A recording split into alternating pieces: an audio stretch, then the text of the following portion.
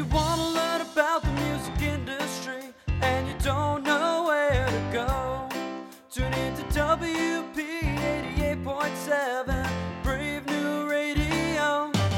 We got managers, producers, record labels, concert promoters galore.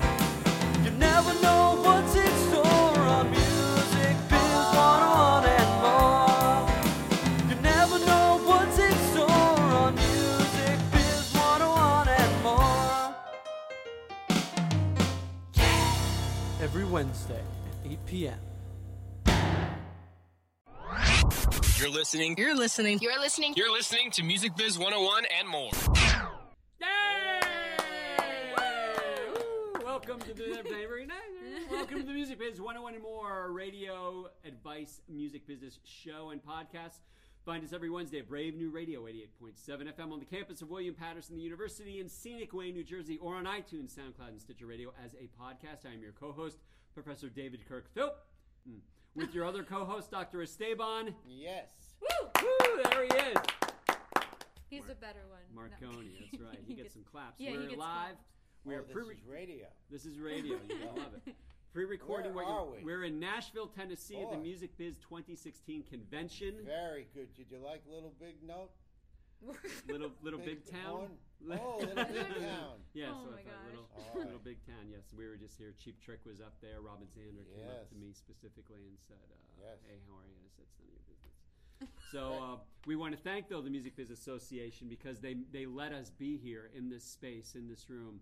We have Judy Tint with us, who is a counselor at Very law. fortunate to be in this. Yes, we are very She happy. gets a clap. I was going to say she gets a clap. Thank you. It's a delight to be here. And Judy Joe was very nice to us now to give us this room that obviously no one wanted. right. It was You mean very Jim? nice. Jim Jim Donio. Donio. Because we had Joe before earlier, but yes, Jim Donio, president of Music Biz, was very supportive of us being here, and so he That's great. gave us this Tell. space. Yes, so we're in the bowels of the raining? Nashville Convention Center. You'd never know if it was raining or Snowing? sunny. No, but it's very pretty. So we want to thank the Music Biz Association for supporting this whole event. We want to thank Lisa Bremer, who is here. Hello. Hello, Lisa. Lisa will be our MC of this particular one-person clap for you of this segment of the Music Biz Radio Show. Thank you. We want to thank MIA, the Music and Entertainment Industry Educators Association, for a grant that they gave to us, which has helped supply money to Lisa, for example, who is here. We want to thank the folks at Van Dyne Bruno Inc. and White Hat Management, with artists like Charlie Puth, Dave Matthews, Sharon Jones, the Dap Kings, and Kiss. There's only one place to go for your band's business management. Go to vb-cpa.com when Judy Tint tells you to. That's right. So there we go. So just call her when you think you're ready. She'll let you know. And then we want to give thanks to Christine Vey, a wealth manager and the president of Oy Vey Wealth Management. It's just Vey Wealth Management, Marconi. Yes. Yeah, I thought it was the thought it other. was a I think they name. should change it. If they did change it, watch the bills go up higher that's coming in. Christine has helped many of our professionals at William Patterson manage their investments and plan out for their retirement. If you're looking for some guidance on how to plan for your retirement, or if you have questions on anything from investments and portfolio management to insurance and retirement planning, give Christine a call at, please repeat after me, 732 732 455 455 1510. 1510.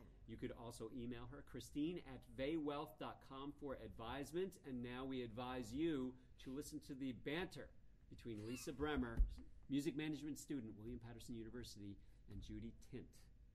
Well, thank you. And I'm very honored to have Judy Tint here. And Judy has been a experienced attorney, consultant, and producer in the entertainment industry for over 25 years. So she knows her stuff. Over 25 years. She knows her stuff. Thank you. She graduated at Rutgers College and Columbia Law School. Awesome. She represents a variety of recording artists, songwriters, producers, engineers, managers, radio personalities. Hey, are you guys hired by her? Yes, she represents me. Just me, not him. Independent labels and others. How many? Like, on a say, let's say how Well, many? it depends on the day, you know. There are people that I've worked with for literally decades. There are people that come in on a project basis, and there are people with whom I'm lucky enough to have a long-standing relationship. I have a lot of clients that I've worked with for many, many years. I take a lot of satisfaction in that. I'm very lucky to have the people around me that I have. I'm a music fan first, so the fact that I get to work with people whose music I grew up on, I'll never get over. So. Now, were you ever with a large firm? I was at a Park Avenue firm called Pryor, Cashman, Sherman & Flynn when I graduated from law school, and I put in some time at Grubman and Dursky as well, but I've been on my own for a long, long time. I would say that's where the gray hair comes from, but I came by it honestly. So my first question I would like to ask is, what made the industry so appealing to you that you wanted to go into law? You know, I'll be honest with you, I'm still not even completely sure. It was music that inspired me more than the law. My father was a Juilliard-educated musician. I grew up with music around me, and I was a passionate fan from the very, very beginning. I still have my early records. I still have my 45s, and music is always what inspired me more than anything. So once I got to law school, it was a very easy call that I wanted to get into entertainment law. Law school seemed like a good idea at the time. It's funny, when I look back on it, it wasn't as if I grew up thinking, I want to be a lawyer, I want to be a lawyer. It wasn't until I was halfway through college and trying to figure out what I was going to do next. I was a French major in college. And then somehow or another, I'm still not even 100% sure, I ended up in law school. But I was lucky enough to get into a good school that gave me access to entertainment jobs when I got out, because it was really the entertainment industry that attracted me more than the law. But I saw an opportunity to be able to combine what I was most passionate about with having a professional career. So, And now looking back to your time before you went to law school, what are some of the questions you would ask yourself or to someone that wants to go to law school? I would have said, do you really want to wear those pants? I don't know about that. Questions that I would have asked my younger self in terms of, you know, it's easy to look back and say, well, maybe I should have done this or I could have done that, but I kind of trust that the universe has a great wisdom to it, and looking back, there are probably countless things that I could have done better or done differently, but somehow or another, whatever it is that I did right, wrong, or otherwise led me to where I am, and I'm fortunate to be where I am. So I figure there is a wisdom to it that goes beyond anything that I can really explain. I know that might sound a little hippy-dippy, but I really believe it, because I've experienced such incredible things, both professionally and personally, that I couldn't possibly have tried to orchestrate. Now, having said that, you have to put in the time, you have to put in the work, you have to know what you're doing, you have to study, and you have to put yourself out there. But I've come to believe that if you do all of those things and you really put yourself out there in a positive way, then sometimes things come at you in an incredibly crazy, synchronistic, spooky way. And so it's hard for me to think, well, maybe I should have done this differently. Not to say that I don't have regrets about specific situations, but I figure things tend to evolve according to some greater plan that I'm not entirely in control of. Put yourself out there. Explain. There are a lot of people who have trouble doing that or are afraid to do that. So can you, in your words, explain what you mean by put yourself out there? Well, if you're passionate about music, you can't expect to be sitting in your living room and waiting, for example, for clients to come knock on your door and say, I'm looking for a representative or a manager or an agent or a producer, whatever it is. So literally putting yourself out there. So go where the music is. If you're into a particular genre of music, go to see performances, go to see artists, go to different workshops. Coming to an event like this is really important. And this sort of gathering, back in the day, it was the New Music Seminar, and it was CMJ, and it's South by Southwest, and I now go to a lot of these events. I speak at a lot of these events, but even in my very early days of my career, it had a great deal to do with how I built my business when I went out on my own, because it's about networking, it's about connecting with people, it's about putting yourself sort of in the mix. And you could go to an event like this and meet 100 people, and 75 of them you might never see again, and 20 of them you might end up connecting with on some level, but maybe it doesn't end up meaning all that much. But sooner or later, there's going to be a couple of them that might not even reveal themselves right away. I can't tell you how many times I've had the experience where I'll get a phone call from, "Hi, Judy, my name is so-and-so, and I don't know if you remember, but we met you like 4 years ago, and my brother talked to you at this conference, and we had a really nice conversation, and now we have this agreement, and now we need a lawyer." So you plant those seeds, and you can't ever really know for sure which of the ones that are going to turn into something down the road. But the more you immerse yourself in those situations and the more people you meet, and for me, it was very easy to do this because I actually like meeting people. I like talking to people. It's not like, oh my God, now I have to go schmooze. I mean, I'll schmooze the little old lady at the bus stop. I just feel like there's a whole wide world of people, and it's always, you never know what you're going to learn from whoever crosses your path. So if you like being in those situations, and if you like music, what better thing is there than to go to gigs and go hear people play music? So I don't know. I can't speak for anybody else, and I'm sure there are other people who have different approaches, but that's what has always felt natural to me. I like to dance. So, and I'm a musician myself, so I'm sort of in the mix in a variety of ways, but music is what inspires me more than anything. So it's not work for me to go put myself in music-related situations. What would you say to somebody who's really shy, and it's so hard for them to go? We go to big events like this, and some people, it's very easy to go right up to you and say, "Hey, whatever," and other people just stand there, and it's killing them to do that. What would you say to a shy person in order for them to overcome that, so they can just say hello to somebody?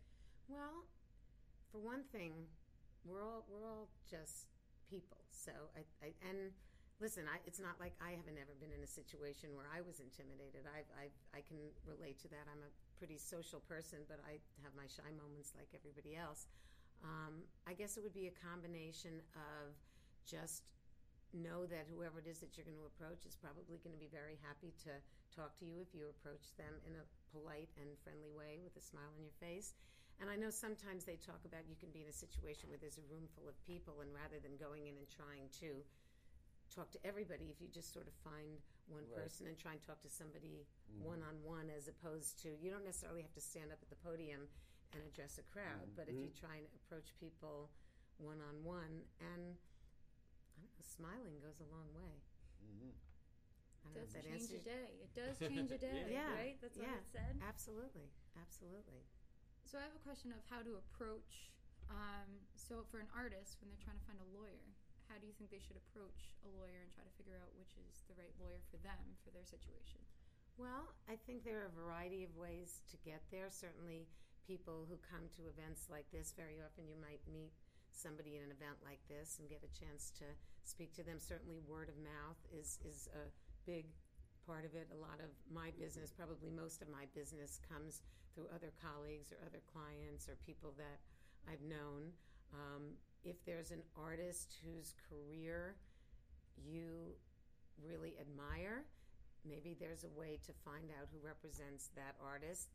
The lawyer may have a little or a lot to do with it, but certainly if you want to look at people whose success you want to emulate, the people on their team probably have at least some degree to do with it.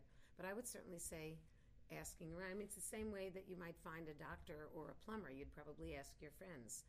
And one thing that you could probably do is ask a number of different people, and if somebody's name comes up more than once, that's usually a good sign. The other thing you have to keep in mind is that somebody could be really great at what they do, because I very often have people come to me when they're looking for managers, for example, and somebody could be great on paper, but there also has to be good personal chemistry. It's sometimes it's a vibe thing, no different than personal relationships. Somebody on paper could be the perfect match for somebody else, but if they get in the room and they don't feel comfortable talking to one another, it's probably not right. So I always tell people to really trust their instincts, and if you feel like you're kind of clicking with somebody, that's a good thing. And if for whatever reason you're just not feeling it, you should trust that, because chances are if there's some sort of weirdness between you before you start working together, not that things don't ever get better, but you have the opportunity. There's a lot of good people out there, so it's good to sort of, it's like getting married. When you find the right person, it's great, but until you find the right person, you're better off without one than with the wrong one. So I would say hold out for somebody that you feel knows what they're doing professionally and you can also feel comfortable with personally. How can the novice, like the brand new artist, know that they're talking to a music business attorney who knows the nuances of copyright or whatever they need versus mom knows Jed, who is their cousin, who's a lawyer too. Right. Well, I mean, I think that's a really important point that you bring up, because very often people, when they're starting out, are understandably very cost conscious, and lawyers cost money, and people don't necessarily have the budget to spend a lot on legal services. I totally get that. At the same time, if you hire somebody who is a real estate lawyer and doesn't know about the entertainment industry, that could end up costing you more in the long run. It's like, I wouldn't go to a cardiologist if I had a problem with my knee. So you have to find someone, and I would just ask them, or if you look online and you find out a little bit about the internet is your friend in a situation like that. So if you look somebody up, you can typically find out a fair amount about what they've done. And certainly if you get a recommendation from someone who is a current client or someone who's worked with them in some other capacity, they should be able to tell you. But I would say don't be afraid to ask. And people sometimes call me about projects that are, someone might call me and say, all right, I've worked with you before and I need help drafting my will. And I'm always very quick to say, listen, not my area of expertise. I'd love to help you, but it would be wrong for me to try and tell you. And then I'll refer them to a colleague who does that. And people are usually pretty good about pointing others in the right direction. So if somebody doesn't seem as if they know what they're talking about, I would certainly encourage them to find somebody who does. So one thing I want to ask is, with everything you did in your experience with being an attorney and a consultant, you then decided to add on to teaching as part of your career path. Right. How is teaching now, and how is it interacting with students and everything? It kind of dropped out of the sky. I got a call one day from a colleague saying that there's a position at NYU. Would I be interested in talking about it? And I was incredibly flattered and honored, and I said, of course, it's always good to have a conversation. And I really, really enjoy it. I have been teaching graduate students. I'm actually going to be teaching more coming this fall, undergraduates as well. I'm expanding my teaching load. And I just feel that it's an opportunity to put some really, the years of experience that I have and the point of view that I have. I certainly don't know everything or anything close, but I try to inject some positivity, particularly because there's so many voices out there saying, oh, the music business is over and the music business is terrible. And certainly it has changed drastically, and certain components of the music business have shrunk dramatically while other sectors are growing. So I've always felt that it was part of my responsibility as an educator is to help people feel that there's a reason that they and their parents are spending all this money to send them for music education. I don't know if that really answered your question, but I really enjoy it. I enjoy the challenge of trying to get this material into form that the students will understand. I learn from them as well. A lot of times, especially when we're talking about some of the new technologies or social media, I'm the first to tell you some of my students know more than I do about this new app or this new technology. So it's a two-way street, and I need to stay current on what I need to teach. So it's a great learning opportunity for me as well. Well, we to interject. You're allowed to. Please.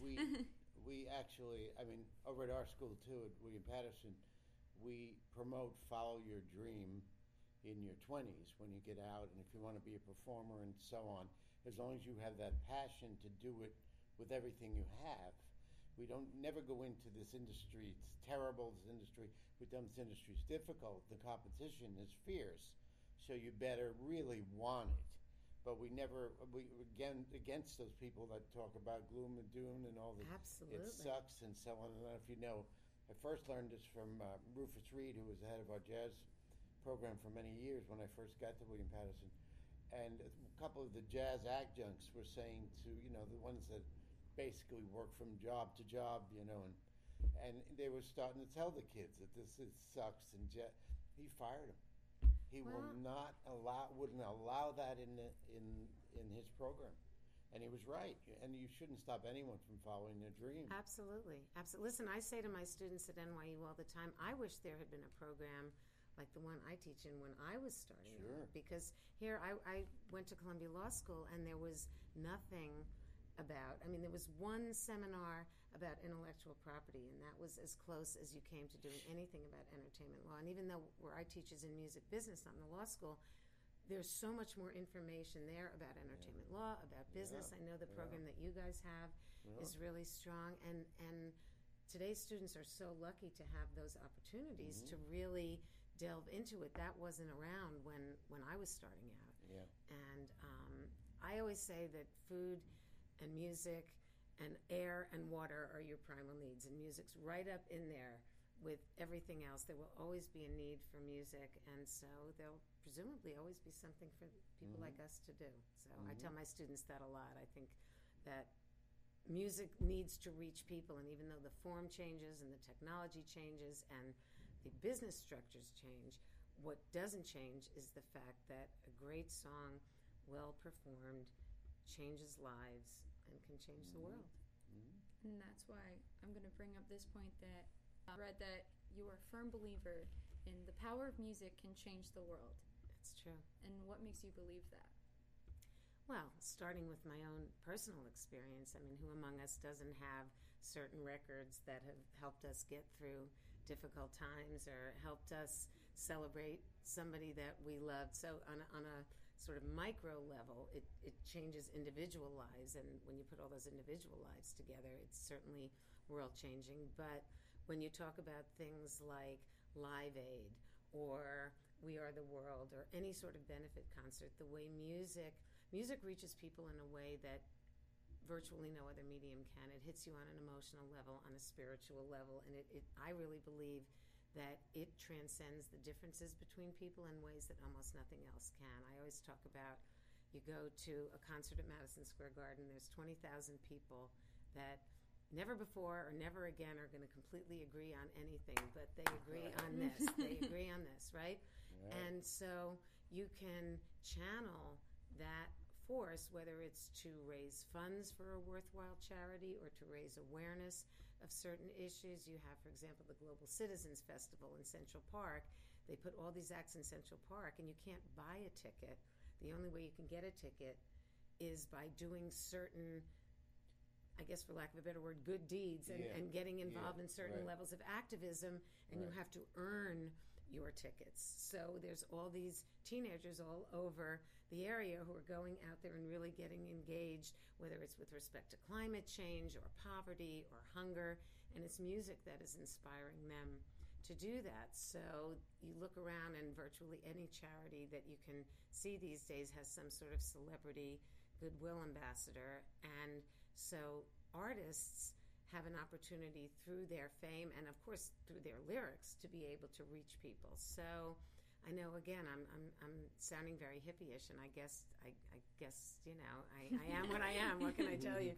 But I've just seen it happen so many times where music really reaches people. And I think there are scientists who also just talk about just the way, and this is above my pay grade to try and explain it, but the way the sound waves sort of synchronize with heartbeats. Now I'm sounding like I'm really out there, and I'm not that out there, but there's a lot of science that backs up the fact that music. There was an article I just read about 2 or 3 weeks ago that talked about how going to live concerts, they did some sort of study, and going to live concerts actually lowers somebody's stress level. And I don't know the science behind it, but I certainly believe it. So it's awesome. Send them with a golden retriever, and it goes down even further. There you go. There you go. That would be a good band name, the Golden Retrievers. There we go. Okay. There we go. That's right. I'll play tambourine. Yes, you 'Cause you did can do well on Sunday. You were playing, right? Thank you. Yeah, Yes. I was in the house band and got to sing and play, and it was a lot of fun. It sounded I great. got to be on stage with the Wrecking Crew, so that was a big Dear Diary moment for me. That was quite an honor. So- The whole house band was great. We had a great time. We're talking about doing it again, so Great. I won't quit my day awesome. job, but it was a big treat to be a part of that. In a typical artist contract, you're a transactional attorney, not Correct, litigation. correct. So as a transactional attorney, are there trends in artist contracts between artist and label, for example, that you still see today that maybe that labels are still putting out there Well, it really that varies. should not be there from an artist perspective? Well, most first draft label contracts are naturally skewed to the benefit of the label as opposed to the artist. The trend that I'm seeing, more than what's specific to an artist label contract, is that more and more artists are not necessarily jumping to pursue a label agreement. There's a lot of artists who are putting things out on their own. Gone are the days, used to be, as you know, where getting a record deal was like the holy grail, and there were people who had record deals, and there was everyone else who was trying to climb to be able to get on that mountain somehow and have a record deal. And now, because of the internet and social media and all of the new technologies, many artists who might even have those opportunities are looking at it and saying, well, why do I need the middleman? I can put my music out directly to my fans. Now, in certain genres, if you're a big pop artist and you're trying to get on terrestrial radio and you're going to need the kind of infrastructure of a label or the radio promotion, then it's a different story. But for a lot of independent artists, they're finding that it's more cost-effective and easier to just do it themselves.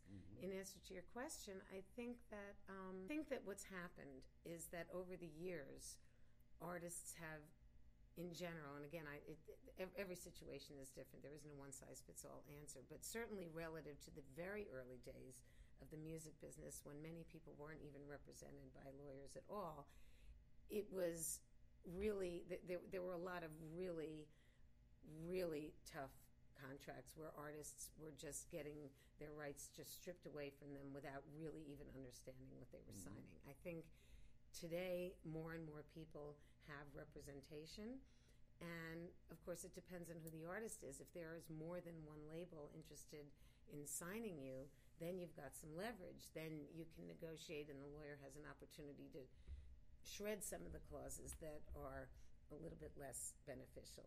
If you're an up-and-coming artist and you have one opportunity and that's the only opportunity you have, unfortunately you don't necessarily have the juice that you might to get those clauses taken out. The other thing is that I'm not somebody who believes that a bad deal is better than no deal. It's along the lines of what we were saying earlier. I think if the record deal is so onerous that the artist is going to feel like they're really getting screwed, then you know what? You hold out for a better deal. Especially now when you can put your music out. And a lot of people aren't locked into the album format. People will put a single up on YouTube. People will blast something out on their own website. There's a lot of direct-to-fan engagement that people couldn't have done back in the day. So I always tell people, just make sure before you sign any contract, take it to somebody who understands what it means. The other thing I feel really strongly about is that if artists, even if you have a qualified entertainment lawyer representing you, read your own contracts. I never tell my clients, well, I've read this and it's okay, you can just sign it. I always tell them, I want you to read it. I want you to make sure you understand it. Ask me if you have questions. Make sure that you know what this means and you know what you're getting yourself into, because 2 years from now, if something goes wrong, you're the one that's going to have to live with it. And I don't want someone coming to me and say, oh, Judy, you told me this was fine. I didn't know that's what this meant. So I think people need to be informed consumers. And they need to take responsibility for that as well. Well, that too, but mostly it's about making sure that they knew what they were getting into, because if everything's going well in a relationship, you probably won't end up looking at the contract for a while. It's when things don't go well that all of a sudden everybody's calling their lawyer and saying, what did that paragraph 6 say? So it's important to know what you're getting into before you get in. Now, how do you convince a client to take the 360 deal when the 360 deal is getting so much bad press? again, no two situations are exactly the same. My philosophy about the 360 deal or the all rights deal is that whether or not it makes sense for an artist to give up all of those rights to a particular entity really depends on what that label is going to do with those rights. If you're talking about a situation where there's a record company and they have a fully functioning publishing company and they have a fully functional merch company and they have connections in the touring business and they are really going to be doing those jobs and doing them effectively and having a vested interest in the artist's success, then it may not be a bad situation. Of course, you want to make sure that the deal is well negotiated, but that's a far cry from a situation where you have a label saying, well, okay, I'm going to sign you to this record deal. And, oh, by the way, I'm taking half of your publishing, and I'm taking a percentage of your touring, and I'm taking some of the merch money. And what are you doing for that? Oh, I'm just going to do that because if you want to sign with my label, then I'm going to take a piece of that, those other pies, because I can, basically as a land grab. I'm not a fan of that. Right. On the other hand, if you have a company that is really going to earn their keep in those other fields, then it may not, it may be a good situation. I mean, we had Judy Greenwald in last year, and she was, one of the questions was that, and she said, why wouldn't you partner with me? Because we do this, this, this, and this now.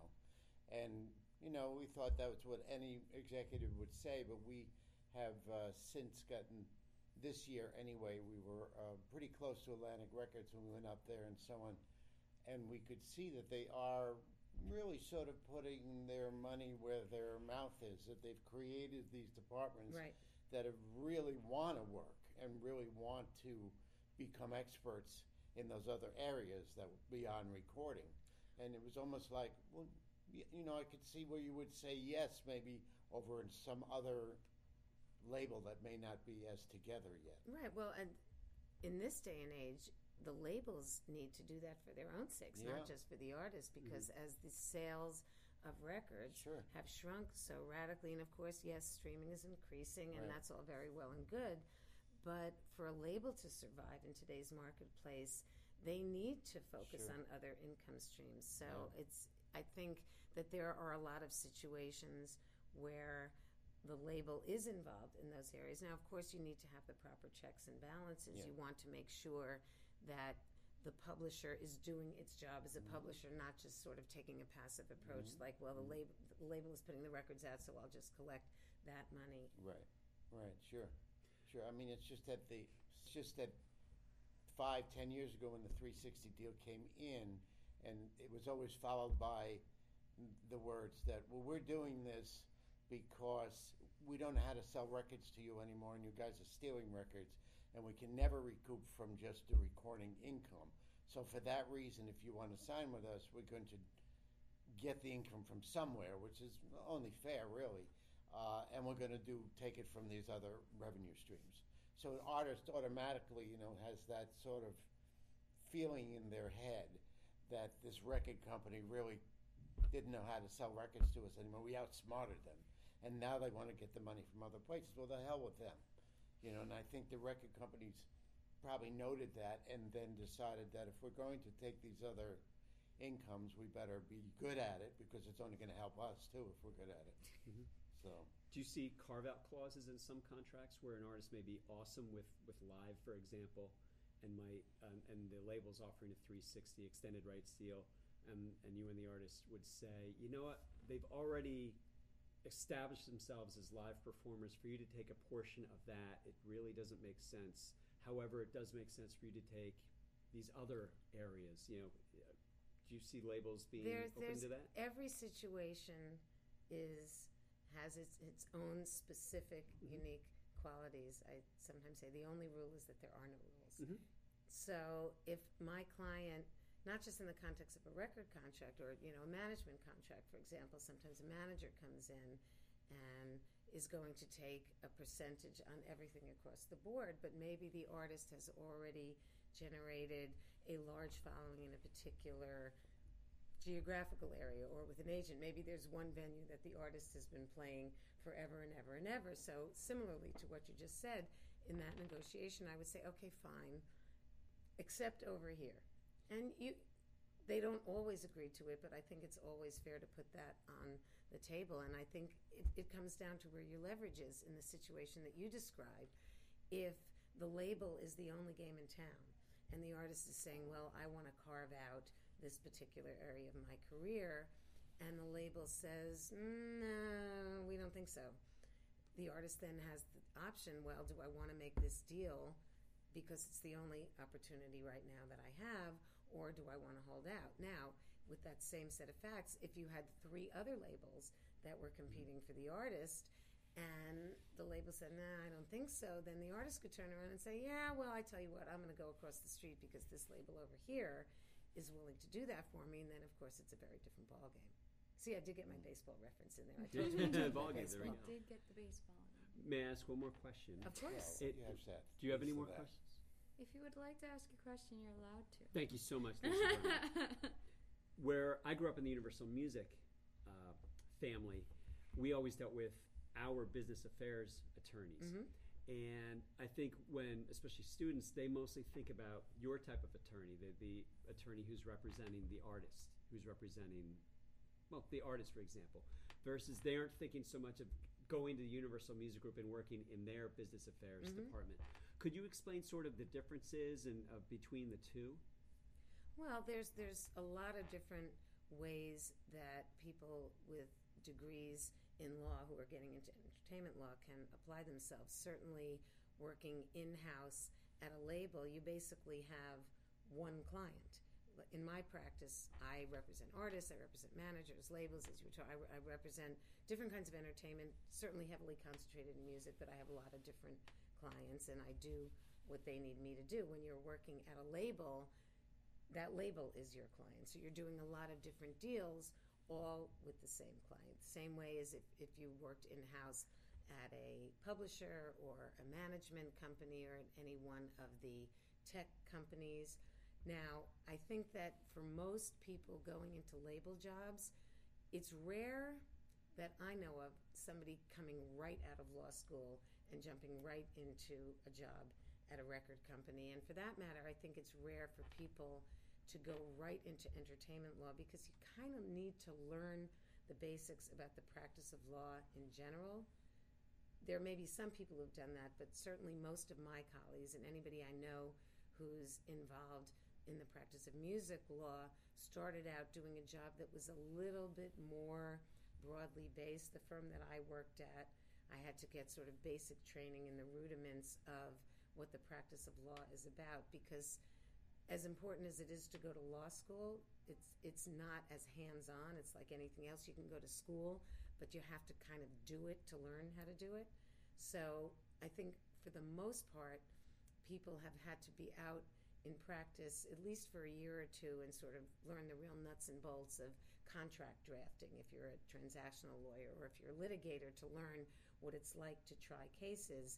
And then you can narrow your specialty a little bit more to go work for a label or work for a law firm that does entertainment law. But I don't know. I have not worked in-house at a label, so I can't speak from personal experience about what those jobs are like. I have certainly plenty of colleagues who have. But there is legal, and then there is business affairs. Very often a career track that you'll see is somebody who starts out in the legal department, which is contract drafting, and very often negotiating the same contract multiple times because the label has its form, which could be sort of very thin or very thick depending on where you are, and presenting the same form to various people, and they become very familiar with that particular contract and have to negotiate it. And then sometimes what happens is that after someone has been in the legal department for a number of years, they sort of graduate to business affairs, so they're more involved in actually making the deals and negotiating the deals, but not having to do all of the paperwork and the contract drafting, and the legal department is doing that. So That's good. That's a great answer. I Thank had you. never asked that question, but I practiced it 17 times Yeah. before I came in here. That sounds excellent. Lisa, do you have a final question for our guest for the day? I do. Okay. So one thing about going to school at William Patterson is, and being a music management major, is that we had to audition to get into it, to get into the major. And some people have been talking about if that should be required of auditioning to be like to understand musicality, of having musicality yourself, to be a part of the business. Do you think that it helps to have an advantage of being musical yourself, of understanding the artist in the industry, or do you think it could be open for anybody that has passion in music to be a part of the industry? I think both. I think it absolutely helps. I don't think it should be sort of a hard line in the sand, because certainly there are many people, many of whom are very successful, who you probably saw in the halls of this conference, who aren't necessarily musical, but who do have a passion and who are music fans. I will say this, that unless you are at the very least a music fan, it would be hard for me to understand why you'd end up in the music business. I will also say that for myself, having a musical background and being a musician myself has certainly given me a greater understanding of what my artist clients go through. And I will also say that I very often find that if there's someone I've been negotiating a deal with who I've really enjoyed dealing with, who's very human and has a sense of humor and is not just so wedded to just like the fine print of the contract that they can't actually have a human interaction about it. For the most part, many, if not most, of my most pleasant experiences dealing with other lawyers have been with people who at some point I find out were also musicians, or sort of came up out of the love of music as opposed to just from a business standpoint. And it's funny, I was talking before we came in here with one of the other guys who I was in the house band with the other night at this jam, and we were talking about the rigors of being on the road as a musician. And one of the most amazing things that I've gotten to do in recent years, I've represented the Four Tops for a long time as a lawyer, and starting in 2003, I began playing percussion with them when they're on the East Coast. I don't tour full time, but when they're in the Northeast, I go on and I play their shows, and I call it the ultimate attorney-client privilege. So, but it was really a revelation for me being on the road, and as wonderful as it is and incredible and joyous as it is to play music, being on the road is a tough life, and it's great to be on stage, but then it's the 5 a.m. lobby call, and then you're rushing to sound check, and you're not eating well, and you're not sleeping well, and it's a thrill to do it for a short time. For people who have to do this year in and year out, it is grueling. So I have come to believe that anyone who wants to represent talent, whether as a lawyer, a manager, an agent, anybody who really wants to take care of artists, should be forced to at least do this for a week or two and see what it's like, because it really does give you a real window into how difficult it is and how challenging it is. I feel that understanding what the life of an artist is like, and I haven't done it full time, so I probably only understand it a little, but at least I've been in there enough to get a glimpse of it, and I think it's made me a better music lawyer because I have a better understanding of what my clients go through. So no, you don't need to be a musician, but you certainly do need to know that it isn't just about the money and just about the contracts. We all know this. Music is magic. Music is this powerful life force. So if you don't at least have you don't need to have to play an instrument, but I think you really should be somebody who appreciates the mystery and magic and majesty. Any other M words that you guys can think of music and what makes it so special? Otherwise, you just want to be, selling, I don't know, whatever. umbrellas. That's right. Magnificence, by the way, would be the... There you go. There you go. So, I think this has been actually a magnificent time together. Thank you very kindly. Yes. It's really been fun. Thank you so much for having me. It's been great having Judy Tint here. It has been great to have Judy here. Tint, not Tintin. Right. Judy Tint. And I realized why that was. There's Tintin Falls, New Jersey. No relation. No. But thank you, Judy Tint, for being here. Yeah. Thank you, My Lisa pleasure. Bremer, for making this happen as well. Lisa Bremer, everybody. All right. And we want to thank Alyssa Warner, who could not be Yes. here because she was much involved with getting. Thank Yeah, you, she Alyssa, was. for inviting me. I'm really honored to be here. It was a lot of fun. Yeah, thank you, Alyssa. I know she really wants to be here, and she's super sorry that she cannot be here. No, Next time. She and I Yes. rub each other the wrong way. She wouldn't be in the same room as me, so. No. What are you gonna do, right? So, You're Dr. right. Dr. Esteban Marconi, thank Sorry, you it for is being New here. Jersey. Well, yes, and my co-host, of course. Professor David Kirkthorpe, we want to thank you all for listening to Music Biz 101 and more on Brave New Radio 80.7 WPSC, and also for listening to the podcast. Can I just say one more thing? You need to. I was a DJ. I did my undergrad at Rutgers, and I was a DJ at WRSU FM 88.7 on your dial. There we go. Like the That- frequency, it. Love it. 88.7. And what are Look at we? this. So We're 88.7. There we that's go. why when you said that, I just Yeah, I like think that that's brought me right. that brought me back. That brought me back. We'll have to So- go down there and see if they have the same frequency and steal it. They do. Yeah. But Yeah. it's just as far as we go. Yeah, we as go to far as about they- Morristown, and then it kind of. Yeah. So anyway, thank you. And at the end of every podcast, every broadcast, we do not say hello because that has been done before, but we do not say goodbye. Do you know what we say? It's in a different language. You may have heard this word before, and it goes a little something like this. Adios!